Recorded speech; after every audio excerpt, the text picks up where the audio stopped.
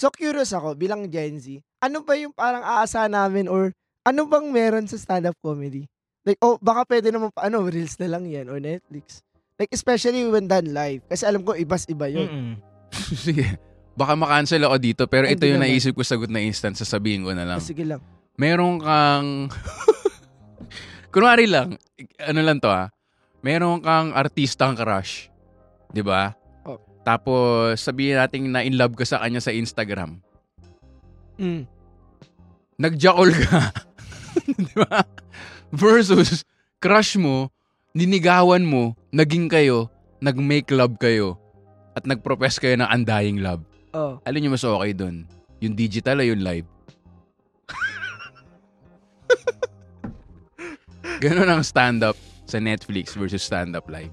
Okay. Medyo mas inaano ko Yung analogy, medyo napapaisip pa ako. Oo nga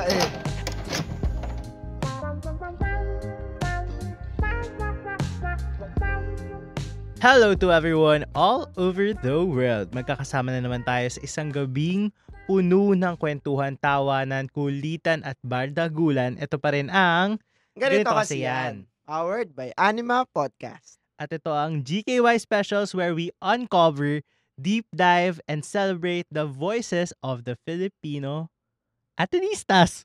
Atenistas lang. At sino ba makakasama natin ngayong gabi? At makakasama natin ang comedian and podcaster. Oo, nakasama rin natin.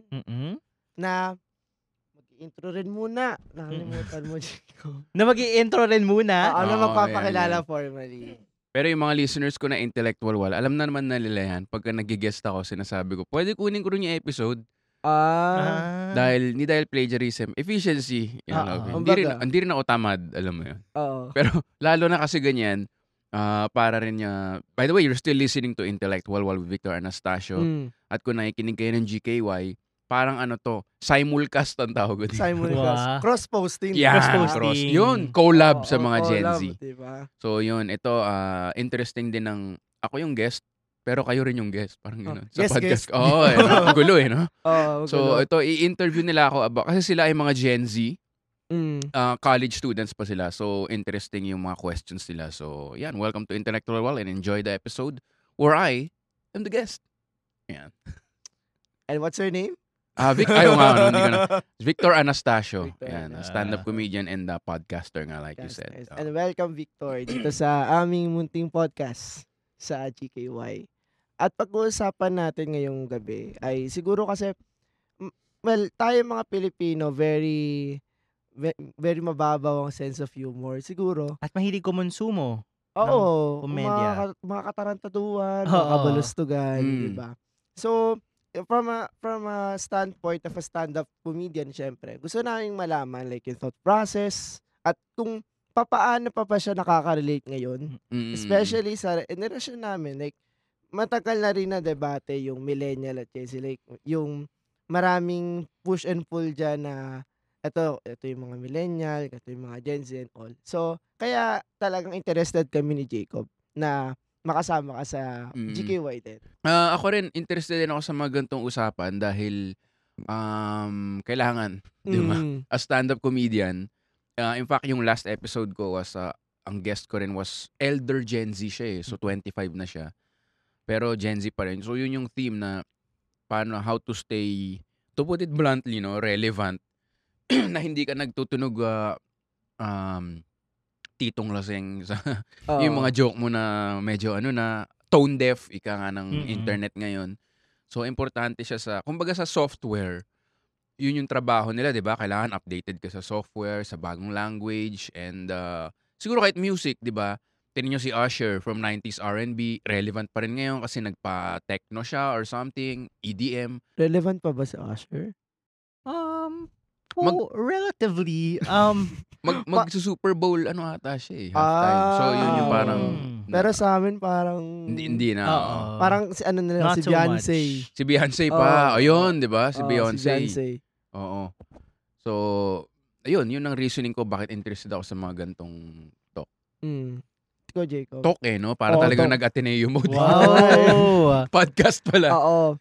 At bilang ngayon mo, fellow Atenistas and all. So, siguro, una muna, sa feeling mo, gaano katagal ka na ba nagsa-stand-up comedy?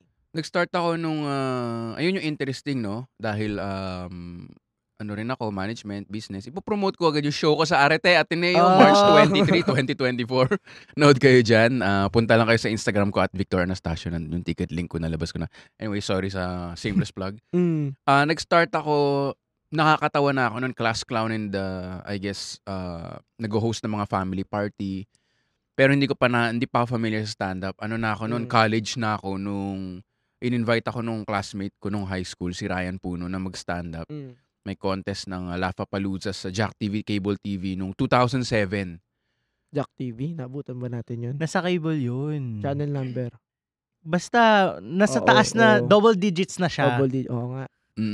So yun doon ako nag-start. So i-math nyo na lang. Ateneo naman kayo. 2024 minus 2007. Kome, no? Yun lang. Ilan ba yun? Hindi ko rin alam eh. Tapos, so since mula noon, nung nag-start ka, and ngayon, paano mo masasabi like yung change ngayon? Especially with the current trends. And especially ngayon na yung mga Gen Z ngayon, yung humor din nila. Marami na talaga. May mga joke ako noon na hindi ko na talaga pwedeng gawin ngayon. Na lalo na may social media na wala man lang sila sa live show, na-cancel ka na. Parang wala sa context ng comedy pero maka-cancel ka. So meron talaga. Siyempre meron din ngang, di ba, bagong realization ng, sabi natin, values. Nag-evolve naman lagi yan, di ba? From civil rights movement ng mga babae nung kailan ba to, 70s or even earlier, baka mali ako. To, ayun, yung LGBT movement nung lumakas yata to nung 2000s, 2010s, worldwide. So, yun, may mga ganung realization tayo na, oo nga, no, medyo masyadong one-sided yung, ano ba yun, yung parang power na sinasabi nila na, puro lalaki na lang nagsasalita. Di ba? Parang may ganung mga realization din. Pero with the changing times naman, how do you keep up with yung pagbabago ng panahon, pagbabago ng values, ng mga nakasanayan, na parang, syempre, di ba yung mga moral values, yung mga sinasabi nila sa online, parang nagbago, na-shape din nun kung ano yung belief system or kung paano tayo mag-isip. So, paano nito nabago ang komedya mo? Nag-a-adjust na. Parang inoobserbahan mo rin yung... Kasi pag bilang komedyante, parang contrarian ka pag komedyante ka eh. So, kung lahat nun galit sa isang grupong ganito, in my mind, para mag-speak up ako dun sa grupong to.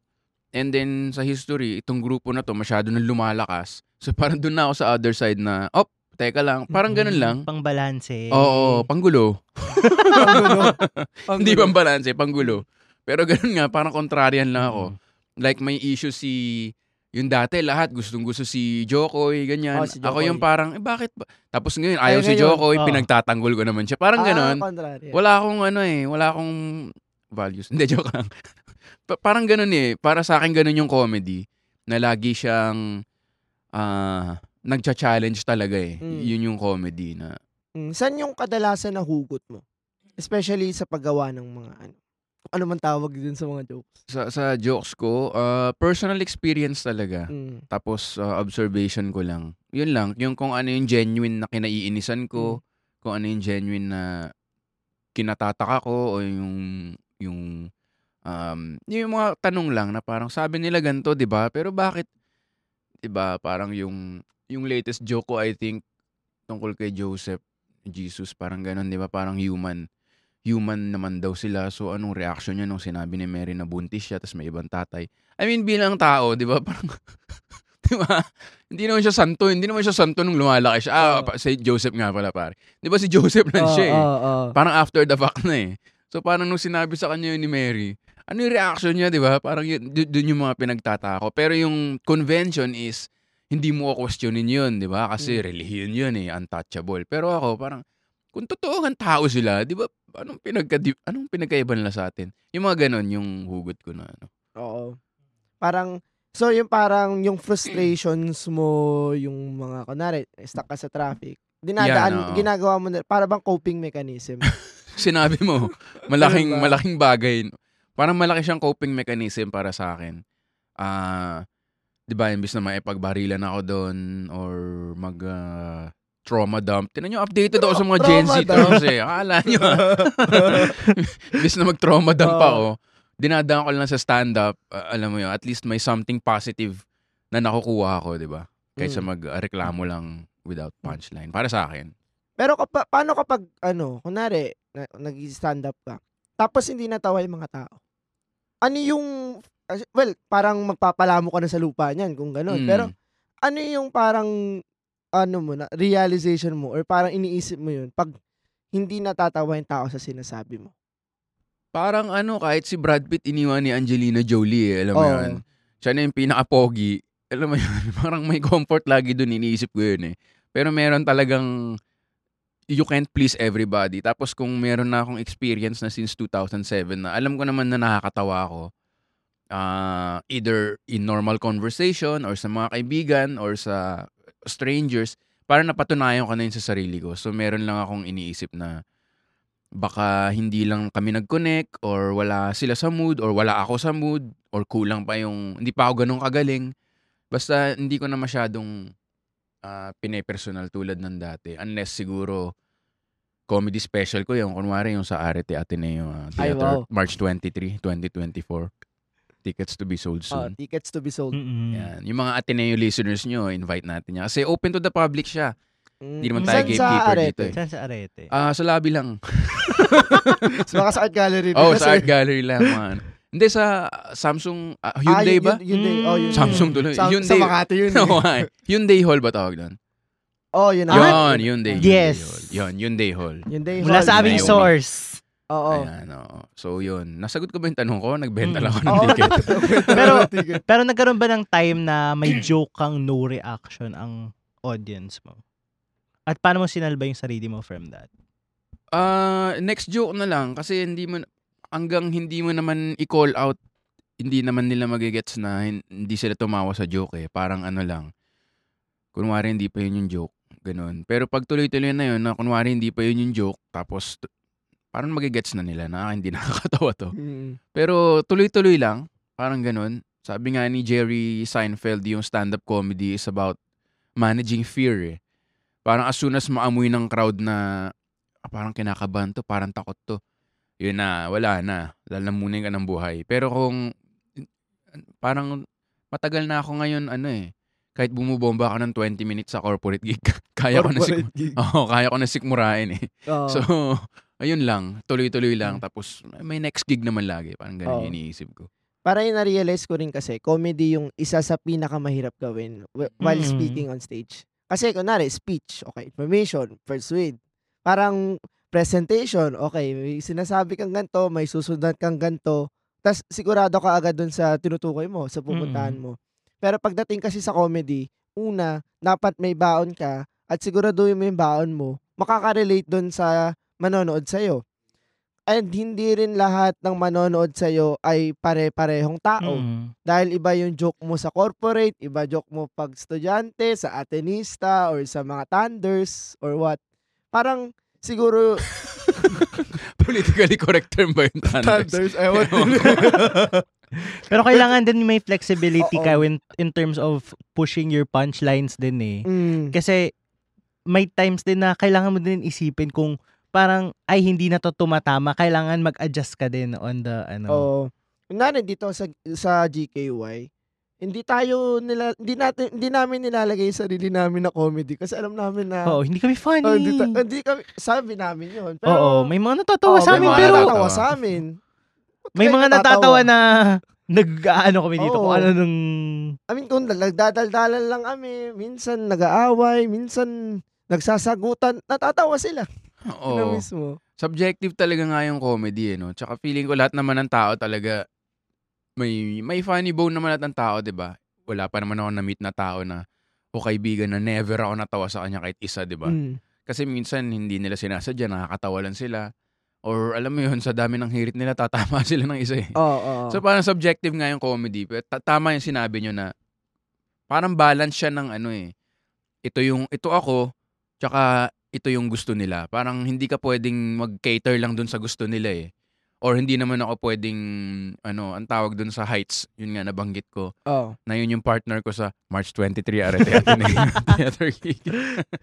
Kasi ang tawag dun nung nasa Heights org pa ako, intellectual masturbation. Yung parang sinasadya mo na, ito gagawa ako ng sobrang gandang tula, tapos hindi nyo magigets yung, parang yung mga, hindi ko alam kung naabutan yung mga indie heads, hipsters na tinatawag. Yung parang pag tinanong mo yung, kasi nung generation ko may mga ganun na, sino favorite band mo? Ako yung tapos may sasabihin silang banda na, My Chemical Romance. Yun sikat eh, pero ang sasabihin nilang banda yung hindi sikat. Para ipaalam sa mga tao na, hindi, ako lang gatekeeper. Hindi nyo alam to eh, parang, may ganong side na hindi mo naman pwedeng dalhin sa stand-up comedy kasi reaction-based siya eh. So, may balancing ganun. Parang ganyan din sa generation natin. Na? Yung gano'n na indie eme-eme. Parang kunwari, anong favorite band mo? Ben and Ben. Wala to. Ako kasi, yun, may gano'n din na hirit. Yun, Pero eto, tatanungin ka namin. Na-cancel ka na ba ng Gen Z? Hindi ko alam eh. Hindi pa naman so far. Hindi pa. Hindi pa ako na-cancel ng Gen Z so far. Pero may point man is, baka kung sabihin ko tong joke na to, ma-cancel ako. Hindi, kasi sa panahon ngayon, sa totoo lang, kahit ma-cancel ka ng Gen Z, meron ka pa rin kabuhayan sa mga Gen X at Boomers eh. So parang yun yung ina-avoid ko na hindi lang, alam mo yun, gusto ko rin genuinely maintindihan yung both sides. Versus, ayoko ma-cancel kaya hindi ko sasabihin to, parang hindi siya, parang bullshit siya para sa akin di ba? So genuinely, gusto ko rin intindihin kung ano yung sinasabi ng Gen Z versus yung, alam mo yun, sa stand-up comedy ko ganyan. Tapos pagka may kausap ko yung mga kaibigan ko, parang, dapat patayin lahat ng mga, di ba? Parang ayoko akong umabot sa point na yun eh. Gusto ko updated pa rin ako genuinely sa mga sinasabi ng... Pero kasi yung, ito ngang trend ng cancel culture, parang isa siya sa mga recent years to eh. Parang, I think nung 2000s, early 2010s, wala pa to, no? Tama ba? Or meron na? Parang kasabay naman siya ng talaga, social media. Social media. Oo. So parang yung fear ng cancel culture, naka-affect ba sa'yo or naisip mo ba talaga na okay, siguro mas magte-tame down ako dahil baka ako yung sumunod? O para sa'yo, okay, kung ano man to, sabi mo nga, may audience pa rin ako. Basta genuine sa akin eh, na kunwari, nagjo-joke ako tungkol sa Catholic Church lagi kasi doon ako lumaki, alam mo yun, feeling ko part ako ng tribe. Ang ina-avoid ko yung may trend tas sasakyan ko lang. Alam mo yun, yung tinatawag nga ng Gen Z na clout chasing lang. Clout chasing. Pero pagka may feeling ako na involve ako dito or may experience ako dito, parang may say din naman ako eh. Yun ang sa akin. Na parang, bakit bawal magtanong? Di ba? Parang yun lang sa akin eh. And nagmamatter siya sa akin, bakit bawal magtanong? So, as long as nandun ako sa, na yun, versus, hindi ko alam, ano ba yung uso ngayon, di ba? Kunyari, Israel, Palestine. Like, hindi ko siya masyadong kasi, hindi ko experience yun eh. So, parang, hindi ako masyadong maingay kahit sa social media, alam mo yun. Yun lang sa akin as long as genuine or ano. Hindi ko naman sinasabi na wag sila mag-ingay kasi ang ingay ko comedy eh sobrang daming kaguluhan pag comedy may misinterpretation. Pag sinabi mo lang na genocide is bad, okay, mag-agree naman tayo, 'di ba? Pero kung maglagay ka na ng joke na yung genocide parang ang dami ng layer nun na magulo. So hindi ko siya inaano. Tsaka sa akin din parang when it comes to these topics, na parang hot issue siya eh. Na parang kung anong sabihin mo, like magsabi ka ng take, malamang may mag-a-agree at disagree sa'yo. Much more pa siguro kung magbibiro ka tungkol doon. Diba? Pero lalo na rin sa elections, marami ding biro dyan. Kay Lenny, kay Bongbong. Parang mas siya kasi, polarizing siya. But not at the same time na parang kunwari, na Israel-Palestine na masyado, mainit siya ngayon. At kung magsalita ka man, I mean, genocide is bad, parang goes. Pero, ang hirap din niyang, pasikut-sikutin. Oo. Siguro kung involved yung may rin eh, may, kasi isa yan sa ginawa ko nung college, gumawa ko ng paper na tungkol sa stand-up yung comedy. Yung theory dyan na parang yung mga unggoy din daw, pagka may outcast, pinagtatawanan nila, diba? Yung yung ginagano nila. So parang ganun din daw yung tao. So parang pang-exclude din yung tawa, diba? Like kunyari may nakatae sa short nung grade school. Pag pinagtawanan mo yan, lahat in on the joke except siya. Parang ganun. So, kung hindi ka nga part kung wala kang skin in the game sa Israel-Palestine, di ba? Parang, hindi ko sinasabing hindi ka credible kasi pwedeng nag-aral ka or something. Pero less likely sa stand-up na, alam mo yun, ma-take seriously ka na pakinggan yung opinion mo. Ewan ko, para sa akin yung ganun. Kaya yung mga, yung mga rape joke, yan talagang ekis sa akin. Kasi para sa akin, hindi naman danger sa akin. Sasabihin nila, nag-rape joke siya, ang tapang. Anong tapang doon? Wala namang danger na pinopost sa akin maglakad ng 8 p.m. ng gabi, katulad ng babae, di ba? Yun yung mga, paano ka naging matapang kung ginoke mo yun? Hindi naman threat sa'yo, di ba? Or like yung mental health, yung mga ganyan, na parang, hindi ko experience yun. Yun na sa akin. Pero kunyari si Andren Bernardo, meron siyang middle class and depressed na special, 'di ba? Siya yung doon, experience niya yun So medyo legit yun na kumbaga may boses siya doon. Pero kung ako, Victor Anastasio at Arete Theater, March 23, 'di ba? Huwag ka na maging depressed. Parang 'di ba? Parang manonood ka ba noon? Parang wala man ako experience doon, tapos sasabihin ko, alam niyo hindi kayo kasi nagro-rosary 'Di ba? Parang 'di ba? Parang 'di ba? Yung tawa niyo tumahimik, 'di ba? Kasi siya parang wala kang skin in the game, kumbaga. Para sa akin, yun ko. Ako na rin si Baus Rufo, di ba? Pag sa LGBT siya, niya. Pero di ba yan? LGBT ba si Baus? Maroy ko. Panoorin nyo na lang sa TikTok. Lagi yung ginajoke yan kahit sa mga komedyante. Kasi out na out nga naman siya. Pero kunyari yan, di ba? Oo. Pero yung, nabanggit mo na mental health, like, sa babae, sa rape, parang anong masasabi mo na parang yung mga filters na parang hindi na to pag-usapan, hindi na to gawing biro, naging nag-emerge din siya in recent years kasabay nung cancel culture kasi kasabay nun yung political correctness. Na parang ito na nga na don't joke about mental health, don't joke about rape, don't joke about violence and all. Anong masasabi mo naman na nagkaroon nga ng gantong mga guidelines or parang guidepost sa stand-up comedy and even sa pag-express in general? Para siyang nakalimutan ko kung sino nagsabi, pero the more controversial yung joke mo, dapat mas skilled ka. Para sa akin, wala namang, kahit sinabi ko hindi ako nag-joke about yung sexual assault. Meron si GB Labrador, nag-joke siya about sexual assault. Tinone down ko na, kasi baka triggering yung word na yun. Pero in a way na sa tingin ko, acceptable Kasi ang sinasabi ng cancel culture, wag ka mag-joke about this topic at all. Canceled. Oo, hindi siya pero hindi siya sa topic sa joke siya sa writing. 'Di ba, hindi mo naman sasabihin na wag ka maggumawa ng movie about Holocaust. 'Di ba? So bakit siya mag-a-apply sa comedy? Yung joke ni GB parang kaya may ganyang machismo. Siyempre, binubutcher ko yung joke, hindi to verbatim. Sige, go lang. Kaya may ganyang mentality tayo kasi lumaki tayo sa mga movies na, ano ba yun? Kunyari, hahalikan yung babae, yung wag, tapos biglang magugustuhan na ng babae. Wag, di ba? Parang doon tayo lumaki. Which, ganun yung joke niya. So, ang mangyayari, lalaki tayo, tapos gagawin natin sa babae yun, tapos makukulong tayo, tapos merong lalaking darating, yung mayor, wag, mayor. Di ba?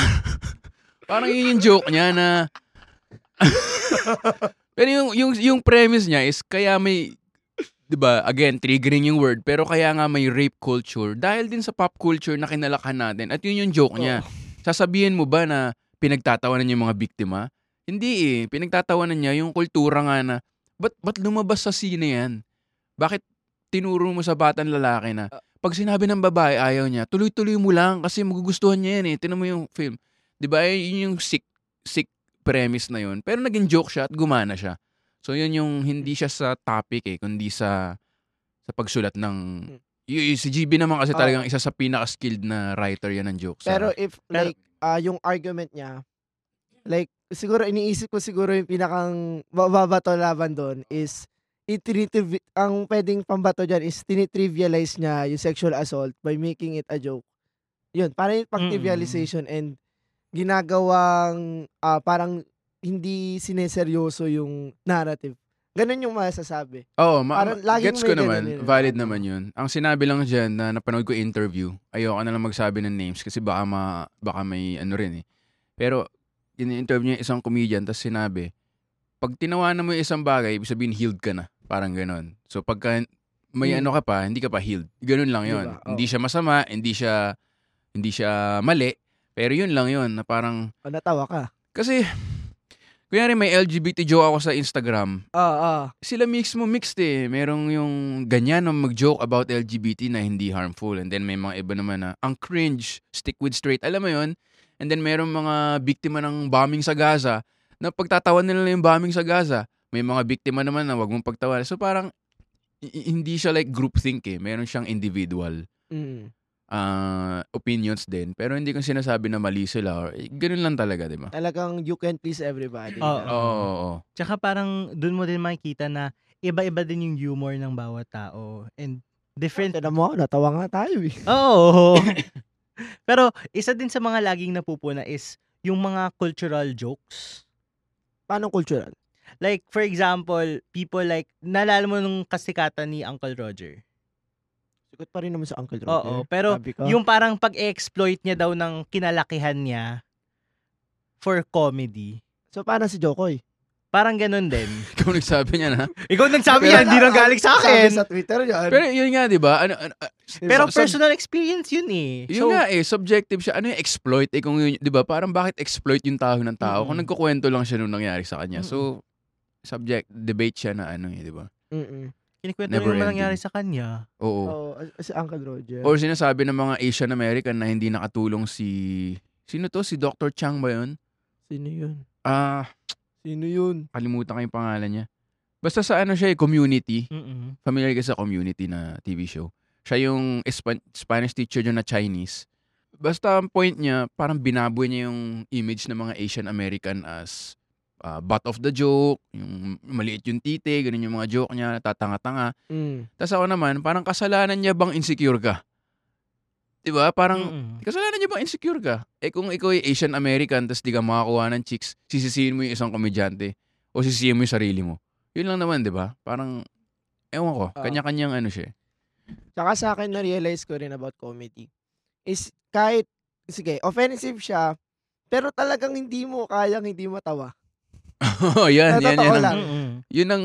Like, for example, minsan nga bastos eh, yung sa TikTok, yung viral ngayon, yung tatlong contestant, yung isa Amerikano, yung isa Japanese, yung isa Filipino. Alam mo ba to? Hindi. Ano to? Yung... Ito, yung ganyan ko, pa-cancel ka na eh. Joke lang. Sige, tuloy mo lang. May naglabas daw. Nang? Sige, ang term na niya ng Gen Z dito ay kifi. Ano yung kifi? Okay. Yung isa. Sa babae. Okay. Okay. Naglabas sino? Parang palakihan daw. Okay. Sa TikTok ko, po ako cancel please sa TikTok to. Kinukuha ko lang din. So, yung sa Amerikano daw, naglabas na ng basketball. Nagpalakpakan daw. Anong basketball? Basketball talaga? Oo daw. Okay. Tapos daw, yung Japanese naman daw, may nilabas na mas malaki pa. Nagpalakpakan yung mga tao. Yung Pilipino daw, nilabas mic lang. Hindi parang nagbuo yung mga tao. Tapos yung pala, ginamit yung mic kumanta, yung karaoke nasa loob. Ganda. So, bumenta yun sa mga Gen Z? Ay, bumenta. Oo, ata. Sa TikTok yun. My reaction says a lot.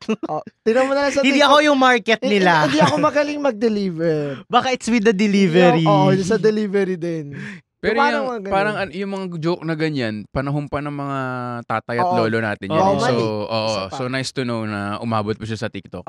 Sa Mali naman, may isang thread na nag-trending. Ito lang mga nakaraang linggo. Tsaka di ba parang may thread din dyan? Yung sa thread nga na yan, parang sinasabi na, if Wow Mali happened now, a lot of the skits there wouldn't really pass.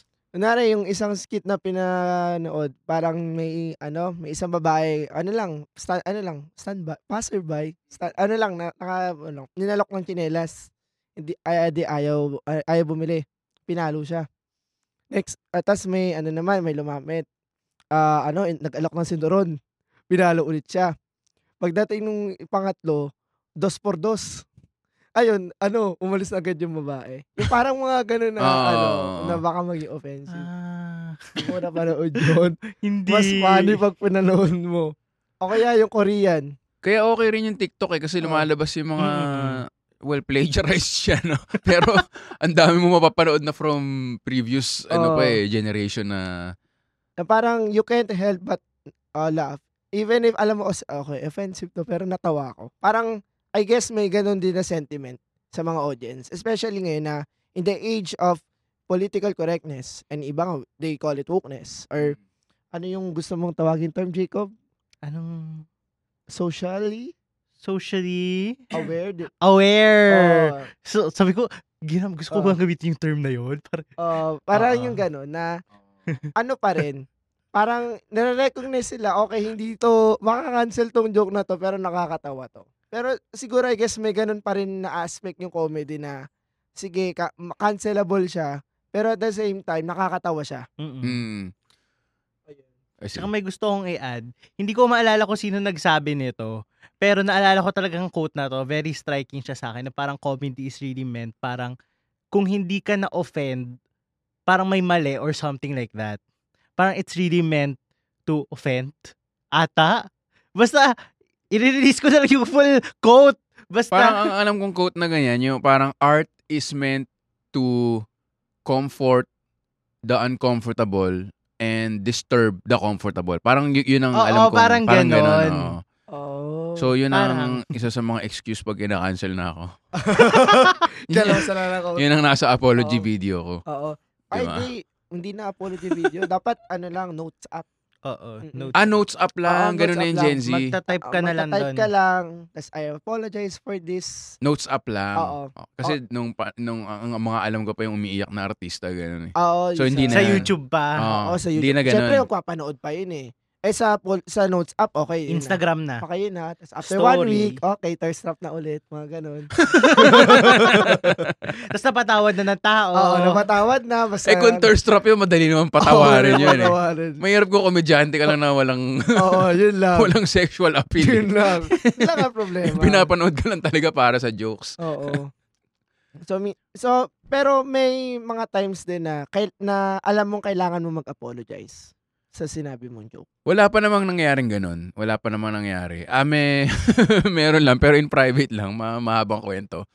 Pero yung naging ewan ko, kung kunyari someday magkaroon ako ng Netflix special, ganyan, ika nga ng ngayon ay Manifest. Baka doon na ako magkailangan baka doon, alam mo yun, wala pa ako sa ganung kasikatan. Kasi yun lang naman yun, di ba? Kung di ka sikat, di ka na makakancel, di ba? Pero pag sikat ka na, doon na yung, ayan na, andyan na yung ipopulis yung sinasabi mo.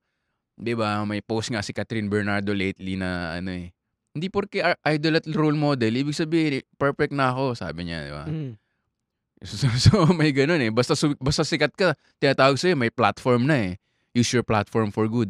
Kung sumikat ka sa dick jokes, bakit i-expect sa akin yun? Di ba? Parang panoorin nyo nga yung mga Instagram ko. Inaaway ko yung mga naka-Fortuner, inaaway ko yung naka-Wigo. Tapos pag sumikat ako dahil doon, biglang may cost na ako agad. Parang hindi ko rin magets yung, parang may celebrity worship aspect din yung cancel culture eh. Na parang in the first place, bakit may aasa sa taong kinakancel mo yung values ng anak mo? Di ba? Parang may ganun na parang. Tsaka siguro yun nga, kung medyo sa mas mga millennial, kunwari, minsan, or older Gen Z, na parang siguro nakikisabay or if ever sa cancel culture.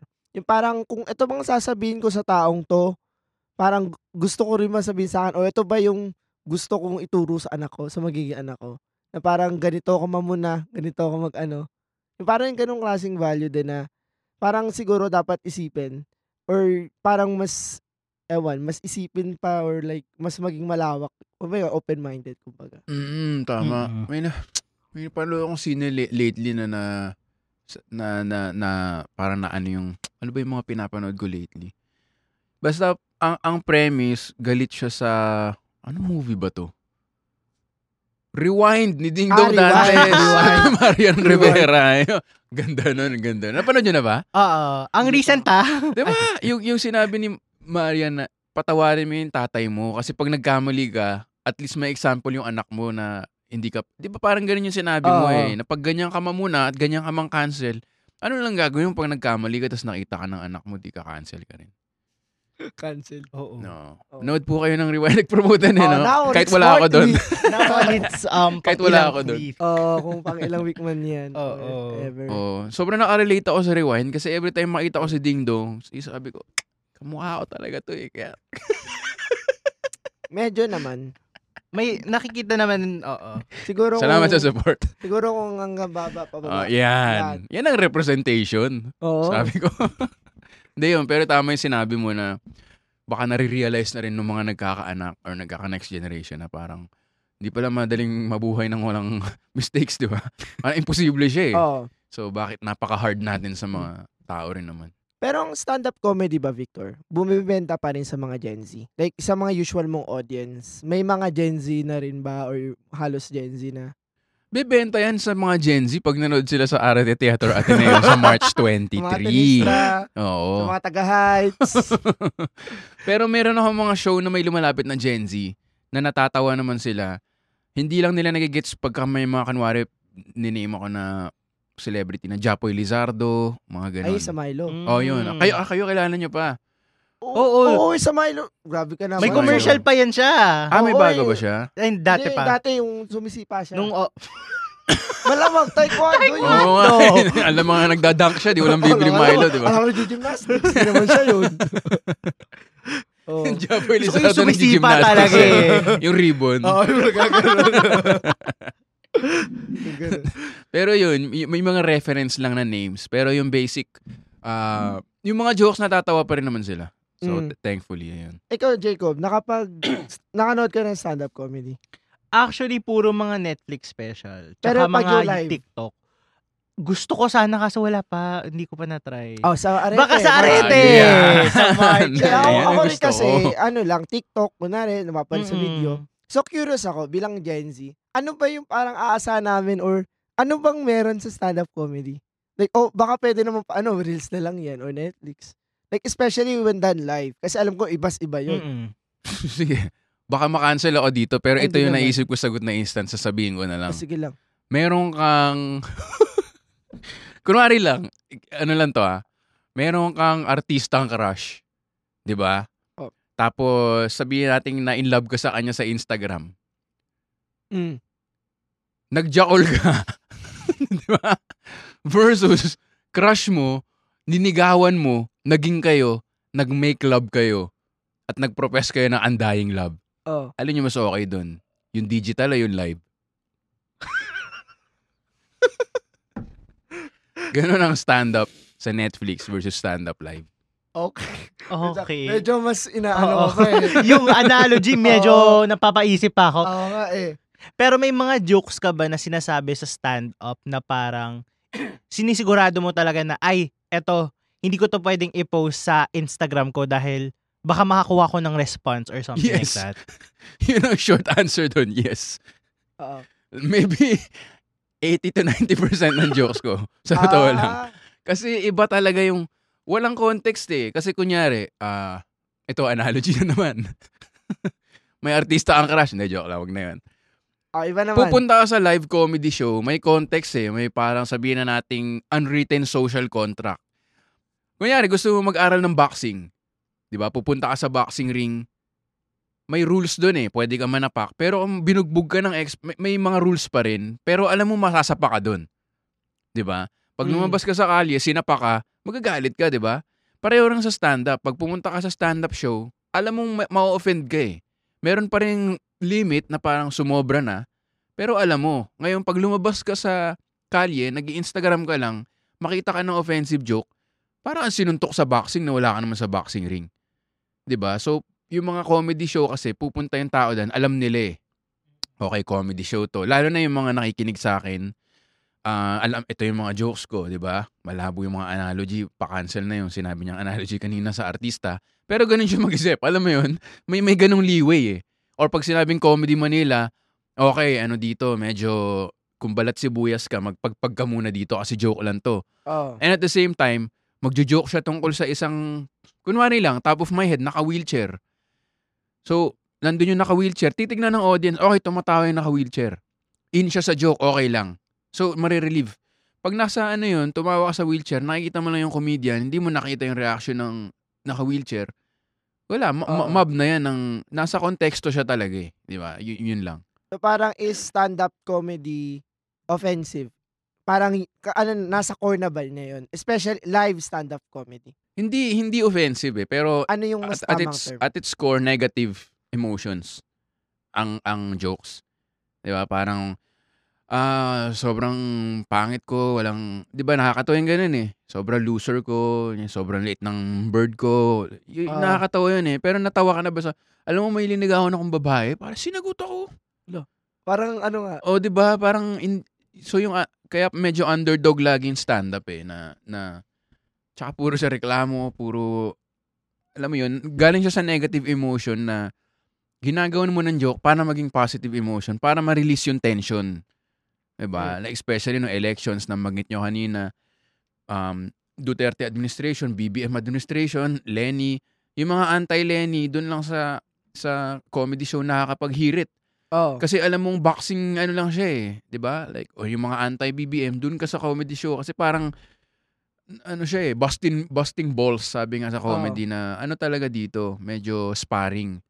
So, ayun at its core sa tingin ko, negative emotions talaga tsaka mga reklamo ang stand-up comedy.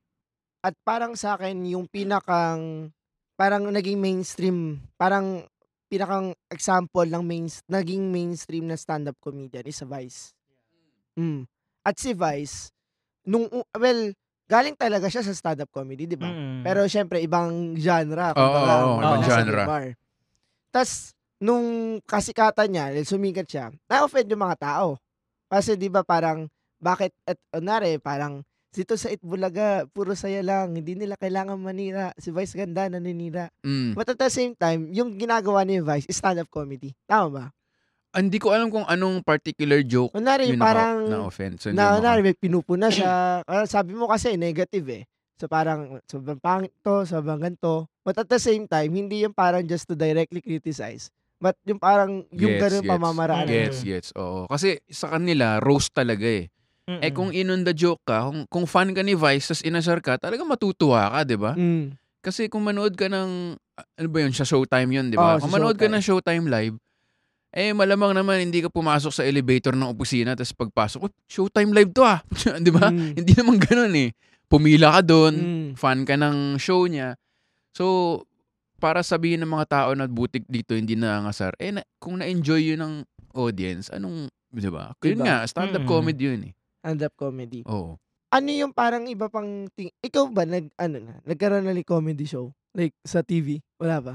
Wala pa, wala pa, wala pa. Pero 'di ba Bubble Gang, ano pa, meron pa ba? Oh, mali, yun Wow, pa. mali. Hmm. Oo. Pero ang Bubble Gang hindi siya stand-up comedy, Hindi, mga Hindi, sketch 'yun, eh. sketch. Oo. Ano yung ano niya, 'pag sketch, mas iba ba ang approach niya? 'Pag sketch kasi nagpe-play ka ng character, eh, yun I think yung pinakamalaking, difference. 'Pag stand-up kasi, parang inisip mo yun, 'di ba? Exaggerated version siya, hindi siya yung talaga yung iniisip mo 100%, pero yung kumbaga yung germ ng idea galing pa rin sa'yo, eh. And nagka-character ka rin sa stand-up pero ikaw pa rin yun, eh, versus sa sketch na ito yung sitwasyon, may isang gano'n, may isang tindera, so tindera ka dun, alam mo yun. Parang going bulilit. Going bulilit, yan nagsulat ako diyan. Ah, really? Tagal ko nagsulat diyan, 9 years ata. Yun, na-enjoy ko Sina yun. Nash? Hindi, matanda na si Nash nung hindi naman matanda. I mean, beyond bulilit age na siya nung nag-graduate na siya nung Overage. nag-graduate na siya nung Oo. nagsulat ako. Eto, siguro Eto na, sa Ateneo, March 24 sa Ateneo. 23. 23. Balik araw. Pupunta sila dun. Misa ng Jesu yung mapupunta nila. March 23 sa Ateneo, partner ang Heights. Heights, literary org. So baka may mga Gen Z doon, mga tenista na pupunta. Eto, time mo naman siguro like, may mga gusto ka bang hingin sa amin advice, tip para makuha yung kiliti yung Gen Z or ikaw? Paano ba? I guess okay lang naman na maingay sa social media kasi doon rin na doon ko rin nalalaman, doon din ako na-update. So, yun, silip-silip lang ako doon. Pero directly from you. Sa amin. Wala naman, parang natansya ko na rin eh. Natansya lang kami. Natansya ko na rin kasi may mga nag-comedy Manila rin sa isang school, ganyan. Tapos yung joke ng isang comedian, LGBT joke, pero pro-gay. Pro-gay. Na parang ang ano niya is, ang sinasabi nila nakakahawa yung homosexuality pero hindi totoo yun. Ang nakakahawa homophobia. Which is pro-homosexual, di ba? Anti-homo. Hindi pa rin tinawanan. So, meron din talagang mga naging ano na ngayon eh. Too soon, parang gano'n. Yung gano'n na parang too soon, masyado pa mainit. Yung mga gano'n. Or masyado, yung sinabi mo na situation sa Gaza Strip, di ba? Parang ano pa siya ngayon eh. Mahirap. In the heat of it, kumbaga wala pa yung tao doon sa mode na naka-step back na sila at 'di ba? At nanalo na rin ng, alam mo yun, dapat manalo rin muna yung LGBT rights dito eh, 'di ba? Sa ngayon parang hindi pa masyado. So gets ko naman din yung Gen Z. At ang Gen Z rin kasi, well, ang Gen Z, kala mo di tayo Gen Z eh, no? Kasali ka doon. Kasali pala ako doon. Oo, kasali ka. Alpha na ako. Alam mo yun? Alpha? Kayo kasunod? Yung bago na. Alpha tawag doon. Alpha generation. Kasi after Gen Z, A naman ganun. Oo, ewan ko. Bakit ba sa X nagsimula? Ba't hindi sa A? Hindi ko rin alam. Oo nga no. O nagsimula, bakit? Sa X yung nagsimula. Sino ba bago baby boomer? Kasi yun yung mga gera, yun yung mga sundalo, no? Before baby boomers, mga sundalo yun eh. W War. W. Yung pala yun, no? W War. Baka nga yun, no? Hindi natin alam. Oo nga. Ay, hindi. Gen X kasi after baby boomers eh. Pero may Gen A na ba dati, no? Baka Gen A sina Julius Caesar pala, no? Tapos umikot na. So parang, yun nga sa mga Gen Z, parang sa generation namin, parang siguro mas naging benefit sa public discourse na nagkaroon nga ng ganitong greater socio-political awareness kasi mas naging aware yung mga tao ngayon about hindi lang dun sa kasi basta, ay, hindi ko pwede to sabihin. Ay, pwede ko pala to sabihin. Hindi lang dun sa boundary na yun, but in fact dun mismo sa pag-iintindi kung bakit ba ganon yung awareness, kung saan ba to nanggagaling, at bakit siya mali. O bakit rin siya tama. Diba? Yan, tama. So, pero yun din na minsan, pag offensive, hindi naman ibig sabihin na yun talaga yung sinasabi mo, pero nakakatawa rin din talaga. Na which is something siguro na kailangan ding maintindihan ng audiences din. Diba? Ikaw, may takeaway ka? Kasi yung akin, ang takeaway ko naman is parang lahat there's context talaga. Ang joke hindi lang naman yan sinabi na binato lang dyan eh. May pinanggalingan yung kwento eh, bago siya nakarating dyan. Yung joke ni Red tungkol kay Harry Roque, may pinanggalingan naman siya dun eh, bago siya nakarating dun sa Harry Roque joke na yun eh. So parang may kwento siya, so parang hindi mo pwedeng i-judge yung isang joke based on a 2-minute clip or something like that. Dahil lahat sila, parang there's a germ of an idea that's based on that. And parang, di ba pinakita ko din to sa yung video kanina na parang it's time, yung sinabi ni Ricky Gervais na it's time not to say I'm offended. Ay, ano yun? It's time not to say I'm offended, but rather, no, this is offensive. Rather say I'm offended because that was how you're feeling.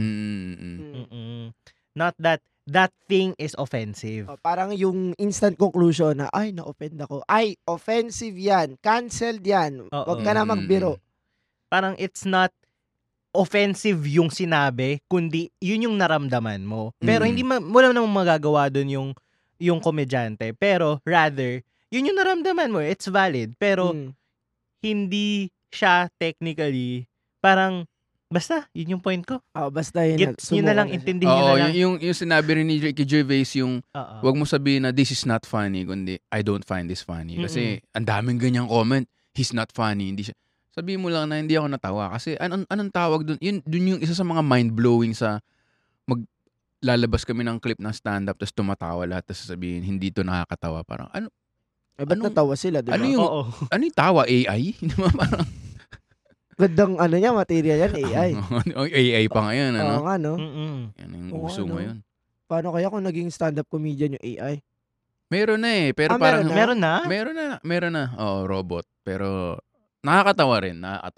Si Chan Konsing, meron siyang mga sa Instagram pinopost niya na ChatGPT, gumawa ka naman ng Filipino joke, ganun. Tapos maglalabas si ChatGPT ng Pinoy joke. So meron na eh. Magandang pag-usapan yan. Oo, ng AI. Tapos ang guest mo AI talaga, no? Natry niyo na ba yan? Next episode. Guest niyo si ChatGPT, no? Oo nga, no? Ang ganda nun. Ang ganda nun, no? Oo. Think mo sa idea. idea. Ito siguro, last question, Victor. So, bakit kailangan manood ng Gen Z ng stand-up? Or bakit dapat manood ng Gen Z ng stand-up comedy? At ano yung sa tingin mong advice, message sa kanila when this generation takes on these things, like sa panonood nito or sa views nila or sentiments sa ganitong klase ng komedya? Yung nabanggit ko kanina, yung uso rin sa generation ngayon, yung healing. Yung nga, pag napagtawanan mo na yung sarili mo and yung traumas mo, di one step closer ka na to being he. Kasi siya, ibig sabihin, kung di ba nga yung tawa is exclusion, kung natawanan mo na yung sarili mo, parang na-include mo na yung experience na yun sa sarili mo. Hindi na siya, ayoko marinig. And again, subjective siya. May mga bagay talaga na sobrang lala, na legit, na hindi mo talaga mapapagtawanan ever. Diba? Pero, pag natawanan mo yung sarili mo, kahit maliit na parte lang ng sarili mo, I think siya, ika nga ng Gen Z ngayon, one step closer to healing.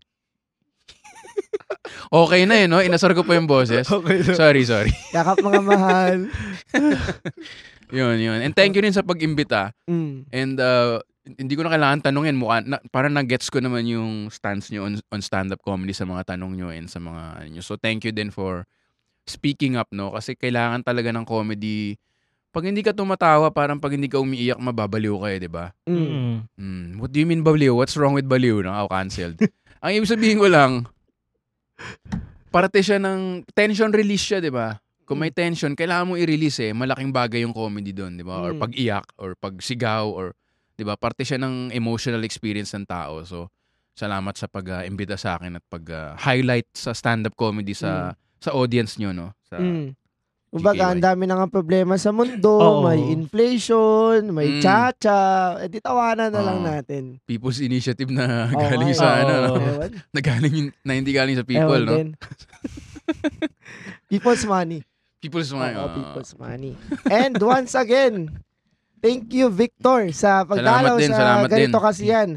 At thank you rin sa aming sarili sa pagdalaw sa Intellectual World. Thank you. At again, ano ulit yung show mo? Baka nakakalimutan nila. March 23, Arete Ateneo. Open to the public yan. And of course, open to students. Makakasan sila makakabili ng ticket? Inaayos ko pa yung ticket link, pero check nyo lang yung Victor Anastasio Instagram ko at Victor Anastasio Comedian Facebook. Ayan, paki-follow yung dalawa yan para updated kayo sa ticket link at sa details ng show. At ayun, i-follow nyo. Sa mga listeners ko, follow nyo rin yung GKY. Ganito kasi yan sa Spotify. Diba? Dahil mga, orgmates ko sa Anima Podcasts eh. Orgmates. Naging orgne. At follow nyo rin ang, wala na. Ayun, ang Intellectual with Victor Anastasio. Para makapagwalwal kayo intellectually. Ano pa lang socials nyo kung gusto nilang sundan yung mga Gen Zers? It's LNCRVDA on Instagram. The Charles Jacob on all social media platforms. Ayan. And once again, maraming salamat sa pakikinig. Kung nagustuhan niyo itong episode na ito, follow niyo ang aming podcast. Hit niyo yung 5 stars. At naglalabas ka tuwing kailan? Tuwing Monday. Every morning. Monday. At kami naman, patuloy pa rin ang GKY specials every second and fourth Saturday. At ring yung notification bell. And kung gusto namin malaman din yung thoughts, especially sa mga fellow Gen Zs namin and sa mga sa mga ano tawag sa mga sasabihin mo dapat at saka yung mga matatandang nakikinig dito, no? Hindi, Vic-heads. Yeah, Vic-heads. Di ba? Parang dickheads pero Vic. Okay. Sa mga Vic-heads dyan, kung gusto nyong bumata ng onte, pakinggan nyo kami. Tukulong po. Huwag po kayo open. Pino pa kayo no? Hindi po kayo Gen Z. Tukulong po. At yun, hit nyo yung 5 stars, follow nyo to. Huwag nyo pa kalimutang i-ring yung notification bell. At abangan nyo kami sa mga susunod pang mga episodes. At once again, ito pa rin ang Ganito Kasi Yan. At ito pa rin ang Intellectual Well, recorded here at the Pod Network Studios, produced by Anima Podcasts. Peace out.